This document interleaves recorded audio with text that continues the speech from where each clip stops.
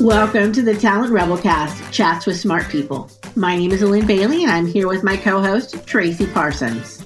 In this series, you're going to be hearing from some big thinkers in the talent space who we've invited just to come in and have a chat. Unlike anything else you've heard before, we are not prescripted. We don't have a plan for where this conversation is going, and it's going to be a wild ride. So buckle up and join us. Let's get started.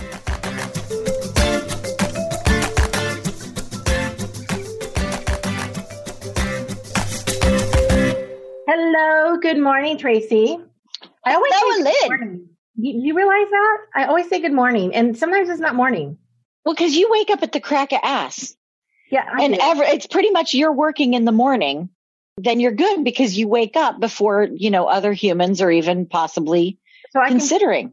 So I can pretty much say good morning for my whole working day, and it kind of works. Yeah. Hey, Tracy, guess what we're doing? We've got a friend with us today. I know. I love friends. I'm so excited. So excited. So for those who don't know, we have, we're going to start doing more interviews, and really they're not interviews. They're just chit chat sessions as we talk together. And our very first individual who has been willing to come onto this new format and chit chat with us is the one, the only Tyler Week. Hi, everybody. So for those who don't know Tyler, and I can't believe anybody doesn't know Tyler, I have to read for a moment from his bio in case you were confused about why we invite him on. He says, I'm a physicist, I'm an artist, and a poet. I mean, seriously, who doesn't need that in their life all the time? Just don't put me in a box. I got a lot of things I like to do. So exactly. So these days, Tyler is, your official title, if I get this right, is you are the head of partnerships at HiredScore. Yes. Partnerships and strategy. Yeah. Partnerships and strategy. Leave it out. Don't leave out the strategy part. You're a triple threat, man. Everybody wants some. Nobody knows what strategy is. They all just know they want some. Exactly. And who better to give people what they think they want than Tyler Week? What they think they want. Okay, good one. Sorry, everybody. I am way punchy today. I got the giggles. It's going to be a long pod today. That's okay. That's the best part.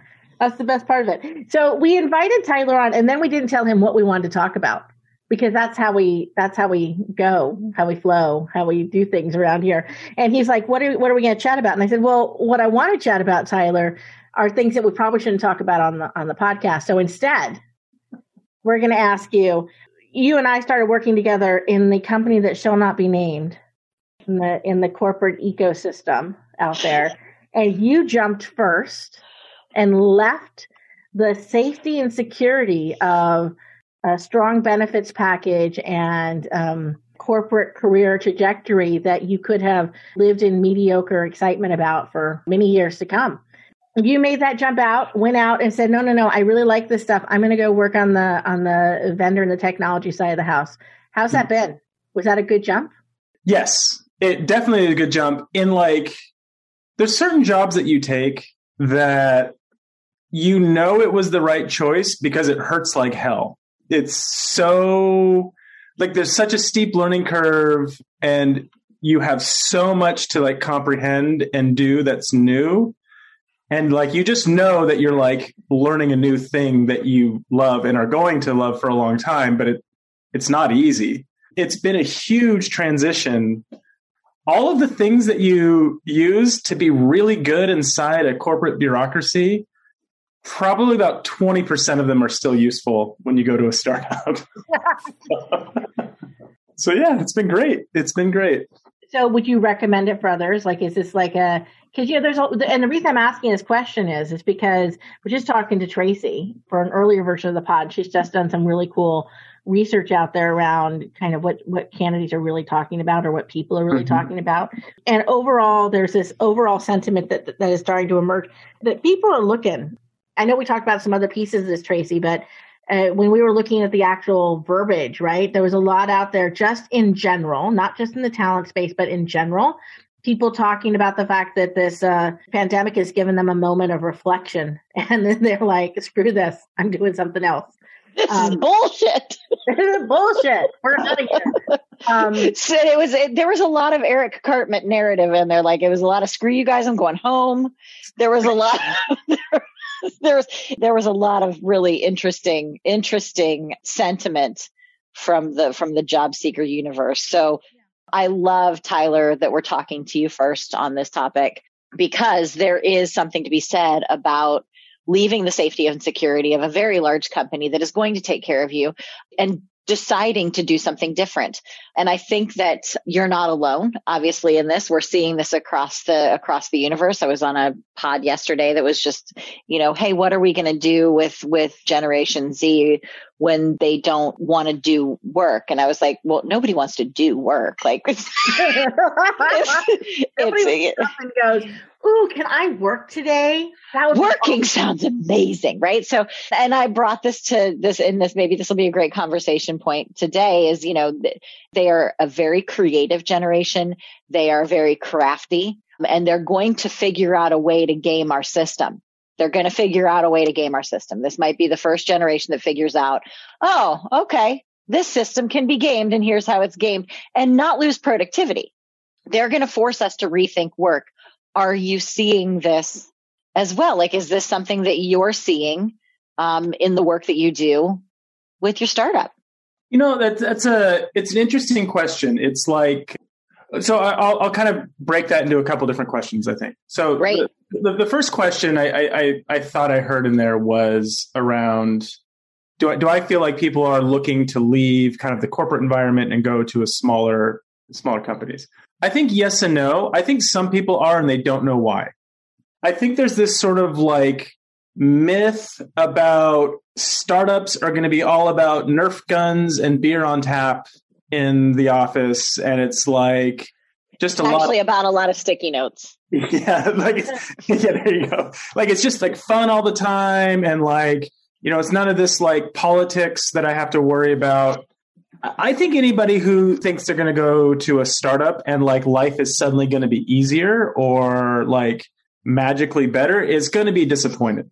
Not because it's not great, but just because it's a challenge. Like, if you're trying to do something that is interesting and you're trying to do something that has some risk associated with it, you're just trading out your problems for different ones. Instead of, like, when I was at the company that shall not be named, I spent a lot of time almost like an entrepreneur, right? Like, I had to go sell the things I was doing to internal stakeholders. I had to get investment for it.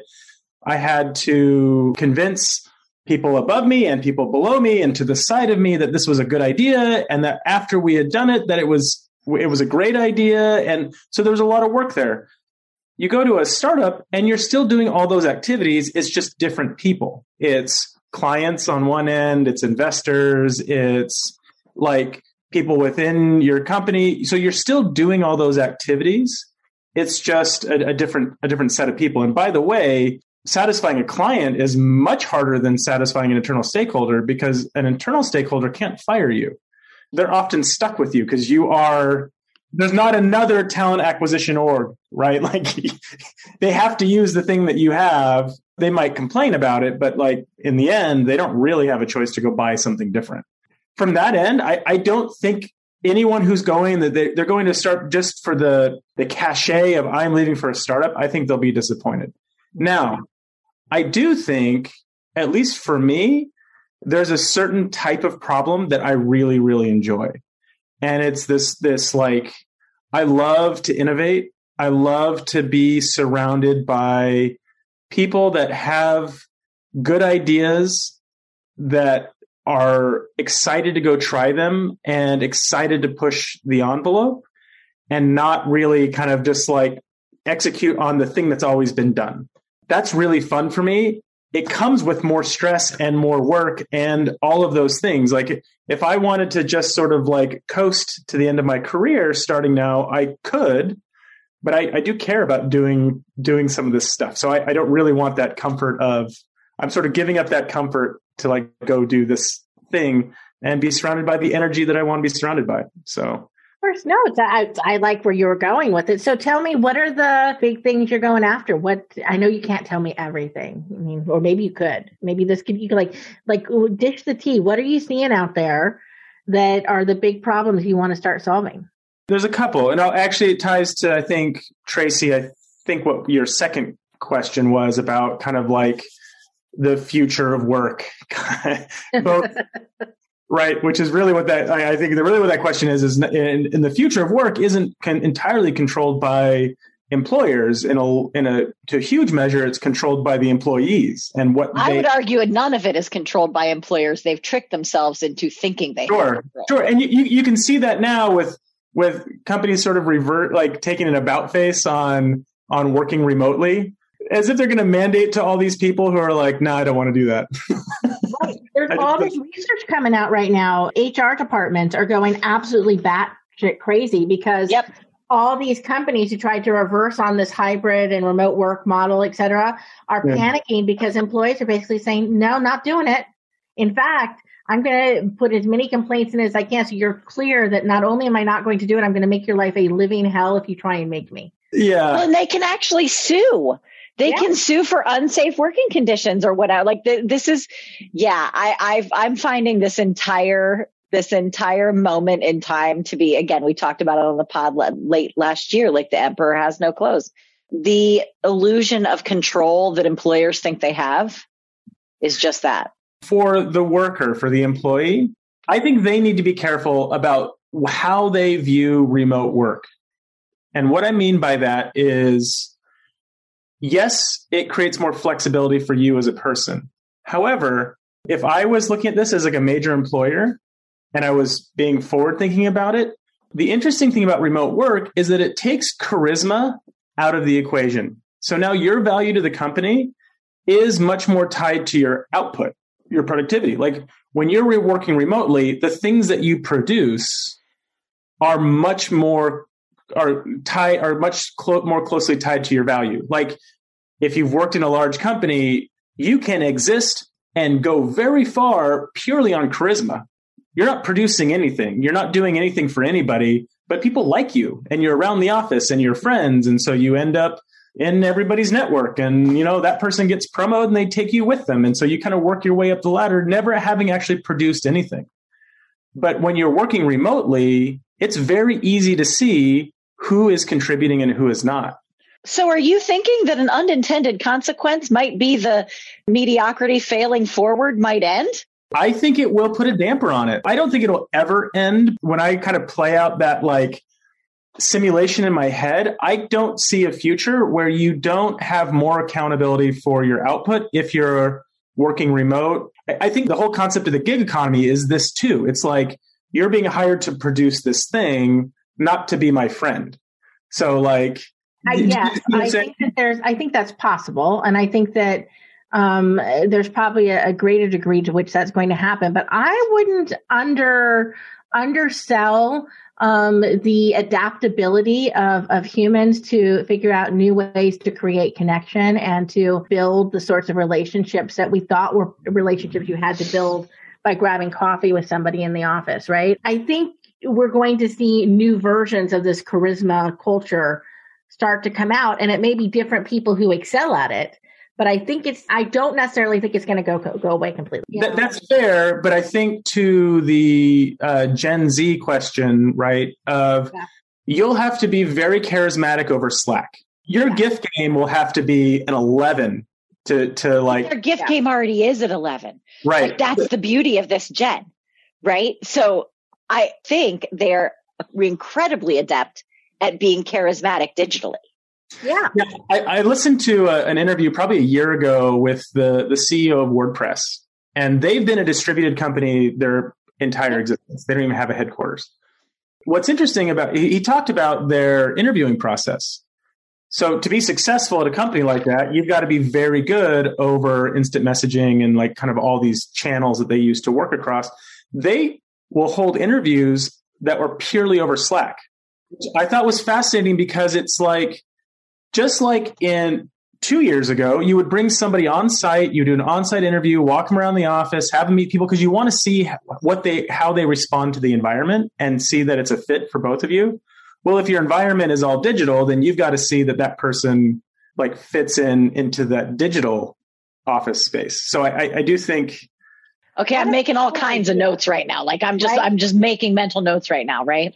Right, because our startup's going to hire. We're going to be digitally distributed forever. And thank you, Tyler Weeks. But yeah, the check is in the mail, Tyler, for that. Yes, for that strategy. I do think that when I think about the future of what work looks like, I think about that from the employee standpoint of like, how do you go be very, how do you make those? I think, because I think you're right, Alin. I think we're at an inflection point. So there is a lot more being put on productivity. As soon as you go digital, or like remote, like now it's what can I produce? And what does that do to the brand? If we are going back to basics, like Alin and I talked about, if we're going back to basics, we're talking about pay, we're talking about hours, we're talking about productivity, we're talking about the output and your value in the organization, right? Are we overselling if we're branding? Like, you know what I mean? Like what happens to brand? If we're going back to basics of you're a human that does these human things that we need as humans, because the robots aren't going to do that. Like the robots are not going to do the thing that you uniquely bring to the table, right, and the output that you can bring. And we're going to pay you X for that. And we don't care how long it takes you or how short it takes you, right? It's about the output. What does it do to the employer brand? Does the EVP shift? Does the employee value proposition shift? I think employee value proposition, it's kind of like, I almost think about it in the same category as think about like C and B comp levels. What does that mean? I don't know what you're talking about now. Candidates don't care. Like candidates aren't looking at it and going, and like they don't know what C and B comp level they're in or like how they're being benchmarked in the industry. And so like, it doesn't make sense to tell them that because they're not like, I think like going to somebody and saying, here's our employee value proposition. They don't recognize that as an entity or as a thing that's no, they don't. I go back. So I live close to the Nike headquarters, and I've told Lynn this before. Like, I just remember one day driving by the Nike campus, and I had this thought, man, I bet it'd be cool to work there. And then because I'm a nerd and I think about these things and we're in this space, I thought, why did I just think that? Like, where did that come from? Like, I just drove past their parking lot and I was like, I'd kind of like to work there. I mean, it is a badass campus. Let's be honest. Like that campus is just badass. Exactly. Right. All the things that accumulated in my brain to make me have that thought of, I mean, they've basically trademarked cool. That's right. Right. That's right. And so I drove by and I thought that would be cool. I think employee value proposition is kind of nested somewhere in there. And if I'm joining a company and I am working from home and I'm logging on, what I want to see is not like beer in the office and Nerf guns and beanbag chairs. What I want to see is that if anybody I know goes online and Googles the place I work, they see that I am making the world a better place. I am having a difference in the world. Because the thing that I'm going to want to do being remote is feel like I'm a part of something. That's going to be my biggest hurdle to like loyalty to the company and to giving up my discretionary hours, is that I'm part of something. You work because you're going to be part of something and get paid, but go ahead. Yes, I'm with you. Yeah. So like I'm just thinking out loud here. You know where you're going, Tyler? This is so interesting. Where you're going is, it's a place I've been really zooming around a lot lately as well. What you're basically saying is, and trying to be nice about it, and there's no reason to be, is that employer value proposition and employer brand is a bunch of bullcrap, right? At the end of the day, it's the corporate brand, and it is the corporate identity, and it is what they have enveloped in that. Now it is about what it's like to work in, it's not even about what it's like to work in that environment. It's what will people's perception be of me if I work in that environment. That's the thing. I don't think that employer brand is total shit. I do think it's a thing, but it's not about selling to me as the candidate. It's about selling to my parents and to my friends, the people that I care about their opinion. There's a thing we do, and I know this is a conversation we had a couple of years ago, but like there's a thing we do with candidates where we throw a bunch of information at them about the company, and then we put the burden on them to go explain to their family and friends why it's a good idea to join the company. If you make cars and Tesla gives you an offer, you have almost no burden in convincing your family it's a good idea because everybody knows Tesla. And they're like, oh, cool, they're innovators. So good for you. If you make cars and you get an offer from a very small company nobody's ever heard of that has no presence online, now you, as the prospect or the candidate, you have to go validate this decision by giving everyone you know all the information you have about the company, and then like hoping they take all that and then regurgitate back to you in a way that like, oh, that's cool, you should go do that. That's the way we think about it. And so like, even more so if we're going like remote, I need the company I work for to sell me working there to my family and friends more than ever, because there's not a building. It's absolutely correct. Because if we think about it, right, really, the brand that people are worried about isn't the employer brand; it's their own personal brand. Yes, it's my brand. My brand is impacted by the company I work for. That's right.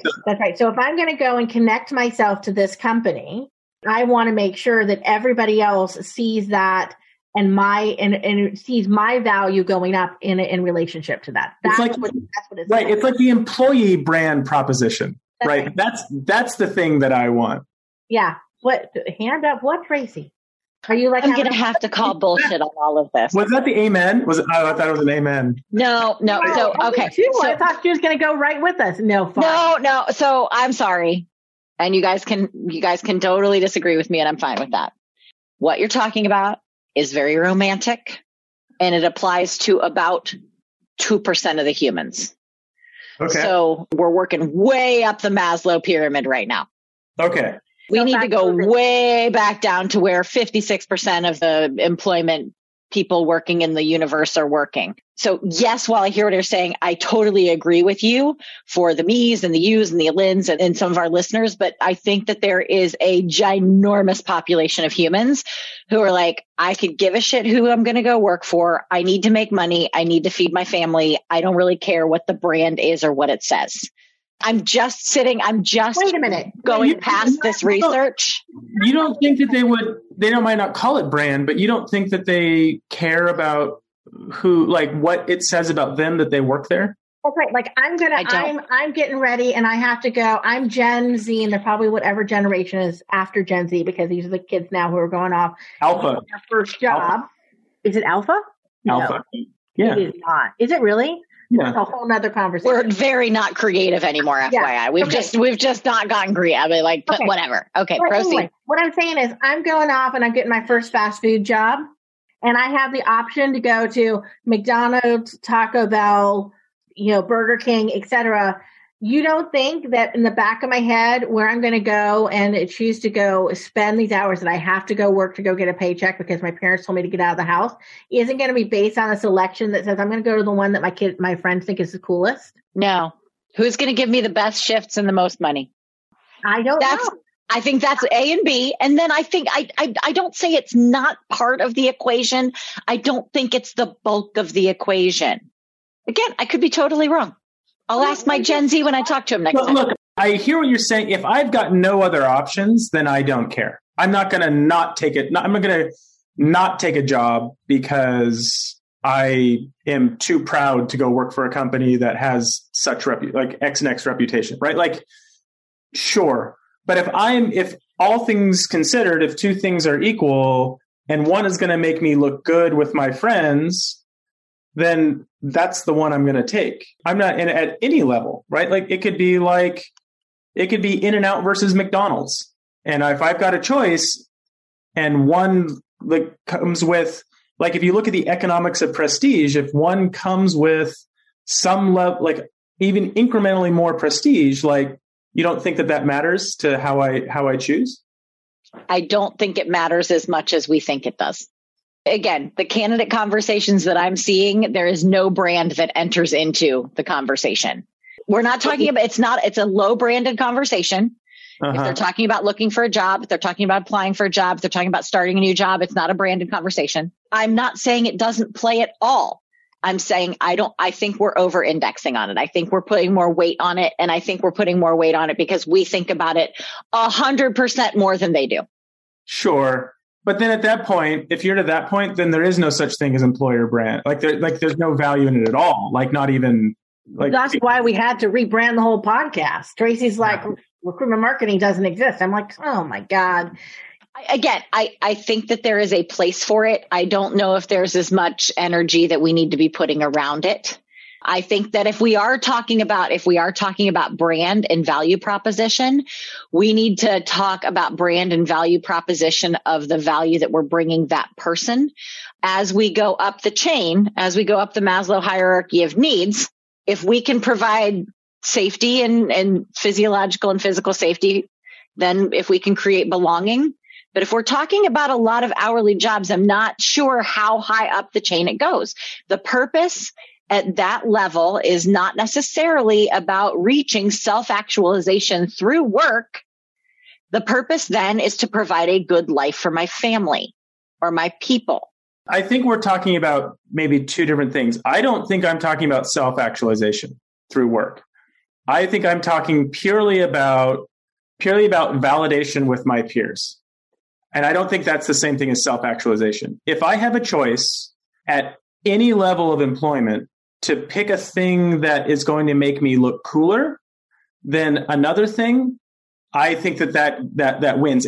Now, to your point, I don't think make me look cooler has anything to do with the way that recruitment marketing talks about employer value proposition. It has to do with how that corporate brand or that product or how that is perceived. Like if you picture like how people think about Red Bull, like nobody's asking like, what, like, am I going to be self-actualized working at Red Bull? No, they're like, hey, there's really cool videos of people like jumping cars off of cliffs. That would be, my friends will think I'm cool if I work for Red Bull. That has nothing to do with like actualizing me as a person. And maybe I don't have a lot of friends. I do see the difference in what you're talking about, and I don't have a ton of friends. So like what people think about me and what I do, I can't speak. I can't. So like for me, I don't really care. Like, and maybe I'm internalizing it too personally. I don't care, so nobody else cares. And I think that there's the flip side of that is I care, so everybody else cares. Right? Well, I bet it's somewhere in the middle. That's what I'm saying. I think both things can be true. I honestly do. I think both things can be true. Fundamentally, the fact that work is work, and I do work to get a paycheck. And at the end of the day, that's what's going to drive my decision making, right? At the end of the day, it doesn't matter what the prestige is, but if you're not going to pay me in what I think I'm worth or what I think I want to have, I'm not going to take the job. But I also think that whether I choose to even consider it, the fact that I would even look, it's not about choosing to consider it. It's like, I need a job. Where am I going to go look? Is going to be very based on this idea of what are people going to think of me if I do? Why do I like one thing over another? And I think this idea of the psychology of I like one thing over another, much more based on how other people are going to perceive me for liking it than about what I really like, right? Because we are just a world right now based on how many clicks and likes and views we get. Not based on, am I doing the right thing for me and what do I really want in the world, et cetera. And I think that's where Tyler's going. Like there's a different motivator in that space around what's important to me. But back to the very basics of it, I completely do agree. It's all irrelevant if the paycheck doesn't meet my basic needs. And I will say this, I'll be honest, having been on the job market recently and being out there and looking at opportunities, I talked to some really hip, cool places that I thought were really good, doing some really cool, interesting stuff. They met all of my like sense of desire and need and, oh, they're cool and people are going to think they're cool and all of this sort of stuff. And when it came down to it, they were cheap. And I'm not cheap. And I think that's what I think there's that balance in that space. That's interesting dialogue. So how does all of this, I know we're like going to completely run over time in a second, but I'm thinking, Tyler, how does all of this connect to this work that you're doing now around helping companies being able to find the right people in the mix of everything they're looking at? All this work you're doing around leveraging artificial intelligence and et cetera. I think people struggle to find the connective tissue between helping people or getting people in the door and then connecting them to the opportunity at the end of it. And they see them as two separate pieces. And I'd like your Maybe you think they are too. I don't know. What do you think? There's a local university, and for the last few years, I've volunteered with, coming in and talking to some students that they have this cool kind of unique program. It's like a data science program inside a business school. So I just love that combination. So I'll go in and talk to the students every once in a while. And I got a really interesting question from there that I have been chewing on that I think is related to this. As you know, and Tracy, I don't know how familiar you are with HiredScore, where I work now, but what we do that I think is different than anyone else out there is we have an AI product that scores candidates. The idea of AI for matching or for candidate scoring is essentially commoditized, right? Like every big platform advertises something that they've got. Now, what they all do, as far as I can tell, like universally, is their algorithm is trying to predict one of two things: either who will get hired or who will be a high performing employee. Those are like one of the two things that they're optimizing for. Now, buried in all of that of who gets hired, like based on your history, or who is high performing in your company, that contains a lot of historical bias in it, right? It's problematic to start thinking about who's going to navigate my corporate bureaucracy really well. Probably people that look a lot like the boss, right? And talk like the boss. And challenge, right? The challenge everybody's starting to talk about, which is that AI basically just starts to propagate replications of ourselves. Yeah. It's going to be really good at learning what you've done, and if you've been biased for years, then it will be very good at doing that. What we do that's different is our algorithm is actually trying to predict who is qualified. It sounds subtle, but it's actually a very important difference. So when a hiring manager writes something like 5 years of marketing experience or equivalent, that equivalent statement carries a lot of ambiguity. A human is going to bring to that question or to that criteria the things that they're familiar with. Well, what do I know about marketing? What are roles that look familiar to me? What are companies that I'm aware of? What are college programs that I've seen that I know? Like, that's how hiring managers look at that criteria. That's how recruiters look at that criteria. Well, what we can do is we understand for your company in that country at that seniority level, the broadest definition possible for what equivalent means. And then we can go understand from the resume what 3 jobs this person had that add up to that 5 years. And in a way that doesn't rely on that human's prior knowledge of that role, right? So it's so we're really focused on, is the person qualified? Now, why I think that's really, and because that's our kind of our core, we can do lots of cool things. We go do things around D&I with that. We go help you look at your applicants. We can search your whole database to find qualified people. There's a lot of things that we go do. Now, but at a kind of getting to the question at hand, why I think that's important, and the question of the student that I talked to the other night. Well, if you're looking at qualification and you're saying, and you're prioritizing candidates based on who's qualified, how does that help me if I want to make a career change? Doesn't that make it harder for me to make a career change or to do something new? Isn't that going to exclude me? Right. What's interesting about that question is that it sounds like a great idea to have an algorithm guessing what I would be good at based on clues in my, trying to read between the lines and be like, oh, I think you'd be good at this thing. That's exactly the thing that everybody's terrified of, is an algorithm assessing me for things beyond what I said or did, for looking at taking audio of me talking and assessing whether or not I'm an honest person, or video of me and trying to determine how creative I am. It's things that I can't control, that I don't know what it's assessing me for. That's exactly the thing you don't want in the process. So my answer to her was, actually, it's the opposite. By helping you as a company make crystal clear criteria for the job, that gives everybody a very clear idea of what the goalposts are. I want to be this new thing, and I can go look at this job and see exactly what I need to do to be qualified for it. sort of the history of hiring, there's always the qualifications and then the real qualifications. You had to have gone to this school. You had to be friends with this person. You had to be in the old boys network for these people. And it's those hidden criteria that actually sort of limit access to opportunity. So I think by helping companies focus on qualification and make those qualifications crystal clear to a general audience, I think you actually increase opportunity. Now, not everybody is going to be qualified. Well, you shouldn't be hiring people that aren't qualified for the job, but if they know what they are, then they know what the delta is. So, I need to learn how to blah, blah, blah, blah. I need to get this skill.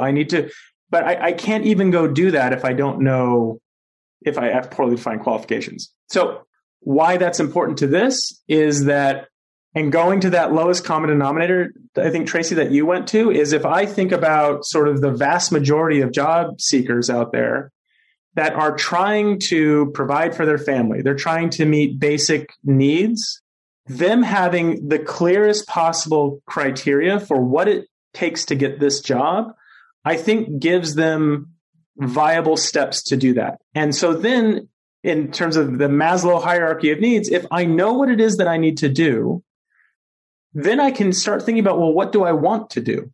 What kind of company would I want to work for? What would it take to get there? What are they looking for? I think you actually make the path clear, as opposed to, well, I can never do that because I don't know anybody. I don't know the people that would get me that job. I think you're onto something. I do. I think, and this is something I'll pose to you, and I don't necessarily think there's an answer for it yet. But one of the things that I've been really struggling with is where I think we're moving in terms of understanding what the actual skills and capabilities are for the jobs that we're looking for, right? I think that's actually part of the challenge statement. And I spent a long time talking about how I think resumes are a piece of crap because they're static as they are, right? Now, people can agree or disagree with me on that, right? But they have to be viable and recent and current, and there's so many challenges with that. I think the same is true looking at individual jobs today and the way we think about job descriptions and the way we think about identifying the skills and capabilities that we're looking for one individual job. And what I would say to your kind of larger answer there is that I think you're right with everything that you said. And it is about understanding and being clear about the skills and clear capabilities that you're looking for. But I think the challenge for companies is, how do you start to do that without defining it in an isolated individual job? How do you help companies use technologies like yours or technologies like Tracy's as she's starting to go out there and look in the internal mobility space? How do we start to look at these skills and capabilities more as necessary building blocks of a company's organizational larger capability, and that we're looking for people to help fill in those spaces? And it's not about one job, it's about how do they fit into this larger picture. I think there's a connector dot there, but there is definitely a connection there. And I love that. One of the reasons that I think that we all get along is that we all agree the resume is stupid, right? The resume is stupid. Like, it doesn't work. Like, everything about the application, about finding a job and getting a job, is built on those two things that are not really good. Like, the job description doesn't tell you what the job really is, and the resume doesn't tell you what that person actually did. And it's all like assumed. Like, we assume this is what the job is going to be going forward. We assume this is what you've done in the past, but we don't know anything about you. Nothing about the go forward is really, really discussed. And I think one of the things that the pandemic taught all of us is that you're adorable if you think that you know what something's going to look like in 3 months. Yeah. You're so cute. I'm going to pinch your little cheeks, you little prognosticators. We don't know shit. That's true. That's true. It's interesting. I used to hate the resume and I used to hate the job description, like with venom. To me, I just thought it was the stupidest thing. At the individual level, if I'm making one-on-one choices, or if I look at the quality of a single resume, it's a personal document that I have created. I don't really know how to sell myself on a resume, so I'm doing the best I can. So I'm even layering in just like access to like training and templates and like a good way to write. Like, Yeah. Access is a huge issue with resumes. Yeah. Job descriptions can suffer from a similar thing. Now, LinkedIn is a giant database of self-declared skills and experience. Right. No one would argue that that is not the most valuable talent database in the world. It is 100%. Because even though at an individual level, there might be problems with the integrity of the data. Like if I go look at one person, I have to like guess that how much of it is, valid. But in aggregate, it's incredibly valuable. And to your question, I think for companies that are trying to diagnose work or sort of characterize work and people, the resumes in aggregate and the job descriptions in aggregate are very valuable to you. That's the challenge, Tyler, is thinking about this is the challenge with the big data story for us, right? You take things in aggregate or you take them in large numbers, right? And you find the common trends and threads around them. It's going to point you in the right general direction, and that's going to help and provide value. But you start to apply that to individuals and individual connector points. It becomes more problematic. We have to, I agree with you. I just personally think we have to find ways to allow people to provide data that is more accurate as an input, and it can be done. Well, yeah, always a snapshot in time. Like all of this is, I think that's the point I'm trying to make. Like all of this is just a snapshot in time because this is what I've done. Right. And I think that the last 15 months has shown us that, and you saw it in some of the quotes in the research, Lynn, like we've had 15 months to go. I don't know, you guys, is this the thing that I want to keep doing anymore? Right. So there's a lot more. I think. But when talking about a resume, what do we mean by accurate? Here's what I mean. I have this like debate, this sort of like comical debate in my head of these two people. It's like a skit, probably like a cartoon, right? Two people standing and looking at a house, and one arguing that it's made out of bricks and the other arguing that it's made out of love. They're both right. They're just talking about different things. And when I think about resumes and how people represent the work that they've done, I think depending on what job they're applying for, different details are more or less accurate or more or less, I think it's relative to the position. So the idea that you would have a single document or a single way to capture information about a person that was universally better to evaluate them for a role, I don't know if you can do that. Really, I agree with you. So don't misunderstand me. I'm not telling you that the documentation of my representation of myself is wrong, whether we call it a resume or, I list a set of skills and I throw it up on a piece. That's not, I do think there's some validation concern there, but that's just a natural, right? We have to deal with that. But I think the issue is that most companies in today's world take that one snapshot in time and use it in memoriam for how you represent that person in front of you. And that person is changing and learning and growing so fast that unless you're constantly refreshing and relooking and updating and getting the right kind of getting the new nuance of it, you're never getting a clear picture of the capabilities. No, I actually had a startup that was trying to solve this once about 7 years ago. And I will tell you that the humans are not doing it. Right. So if you go look at adoption of every LMS you talk to, they will present to you this wonderful future where they can solve all of these problems if every employee uses this thing all the time. In reality, adoption of LMSs is less than 10% of your employees. You're going to have the same problem if you have an HCM and you have profiles that you want people to go in and fill out. You can run a campaign to your heart's desire, till you are blue in the face. You'll probably get about 15% of your workforce, if this is a large enterprise, going in and actually filling it out. You could try to use LinkedIn, but their LinkedIn profiles are the same thing as their resumes. They're going to update it only when they're really looking, very few of them are going to be actively keeping it up to date. It's going to expire. So you have this problem with every system in every place. And the part of the challenge is that all of these systems are sort of obsessed with themselves. If you could just get all of your employees to use this one thing all the time, it's duh. I actually wrote a blog post about it last week. I wrote a blog post. Almost all HR tech is designed for the is designed for the overlord. That's what I call I love that. Right? Yeah, all HR tech is designed to serve the needs of the org, and the org gets really mad when the people don't use it. And I always go back to it's because you didn't design it for them. If you'd have designed it for them, they would use it. Yeah. More. Not all of them, but they would use it more. But you're designing and rolling out systems like LMSs meet your needs as an organization. If you rolled it out to meet the needs of the people, then you might get farther. The time in an employee sort of like day-to-day life that you're going to get the most information from them gladly is when they're applying for a job.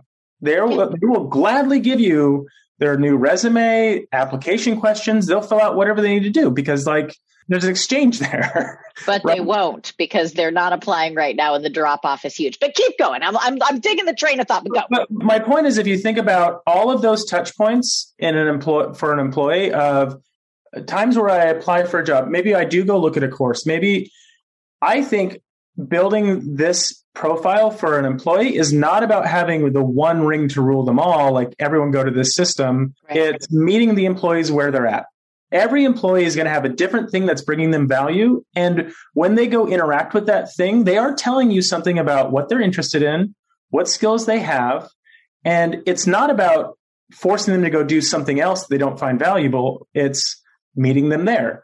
It's like the same reason your phone has 8 ways to get to the settings. I think this is the same with external candidates. We just have to reshift our heads a little bit. And I don't know the answers to these problems, but at the end of the day, you're saying I think you're saying exactly the right thing. And if I think it must be right. Clearly. Right. But obviously meet the people where they are, right? Quit trying to push them all into our overlord system in whatever way, and think about meeting them where they are, figure out where they are. And by the way, more important, now that they are not only realizing they're going to be in control, they seriously right now, guys, the people are all in control. They're complete and they know it. Yep. This was awesome, Mr. Tyler. Thank you for being our very first Talent Rebel Alliance conversation with smart people. See, we named it right. Conversations with Chats with Tyler was a smart person, Tracy. It was very interesting. Yeah, he up-leveled the whole IQ in this party. No offense, Alin, but here we go. Exactly. You guys are making me blush. This was so much fun. Seriously. How do people talk to you more, Tyler? Because I know you like to talk to random people. I'm on LinkedIn. Under my name. I'm also Ty Weeks on Twitter. You could email me. I'm Tyler at HiredScore. So fabulous. And I recommend everybody do that. If you're not following what Tyler is throwing down, then you're not having the right conversation. So thank you very much. And as always, my friends, you can reach Tracy at T Parsons or me at Alin Bailey. Check out the new website, everybody. What? Yeah, what? The Talent Rebel Alliance. We want to hear from you. We want you to connect with us. Look forward to more conversations with smart people. And we hope to have you back soon, Tyler. Thanks so much. Love to. Thanks, guys. This is the best. Tyler. Bye. Thank you for listening in. We hope you enjoyed yourself. The Talent Rebel Cast is part of the Talent Rebel Alliance. It's a movement connecting strong, independent, bossy, and, sometimes feisty women in the talent industry. Together, we're on a mission to grow our ideas, our presence, our value, and our impact. Smart women connecting with smart women to support each other. It's as simple as that. We believe big things happen from simple ideas. If you want to join the Talent Rebel Alliance, come on over and check out our website at talentrebelalliance.com. We hope to hear from you soon.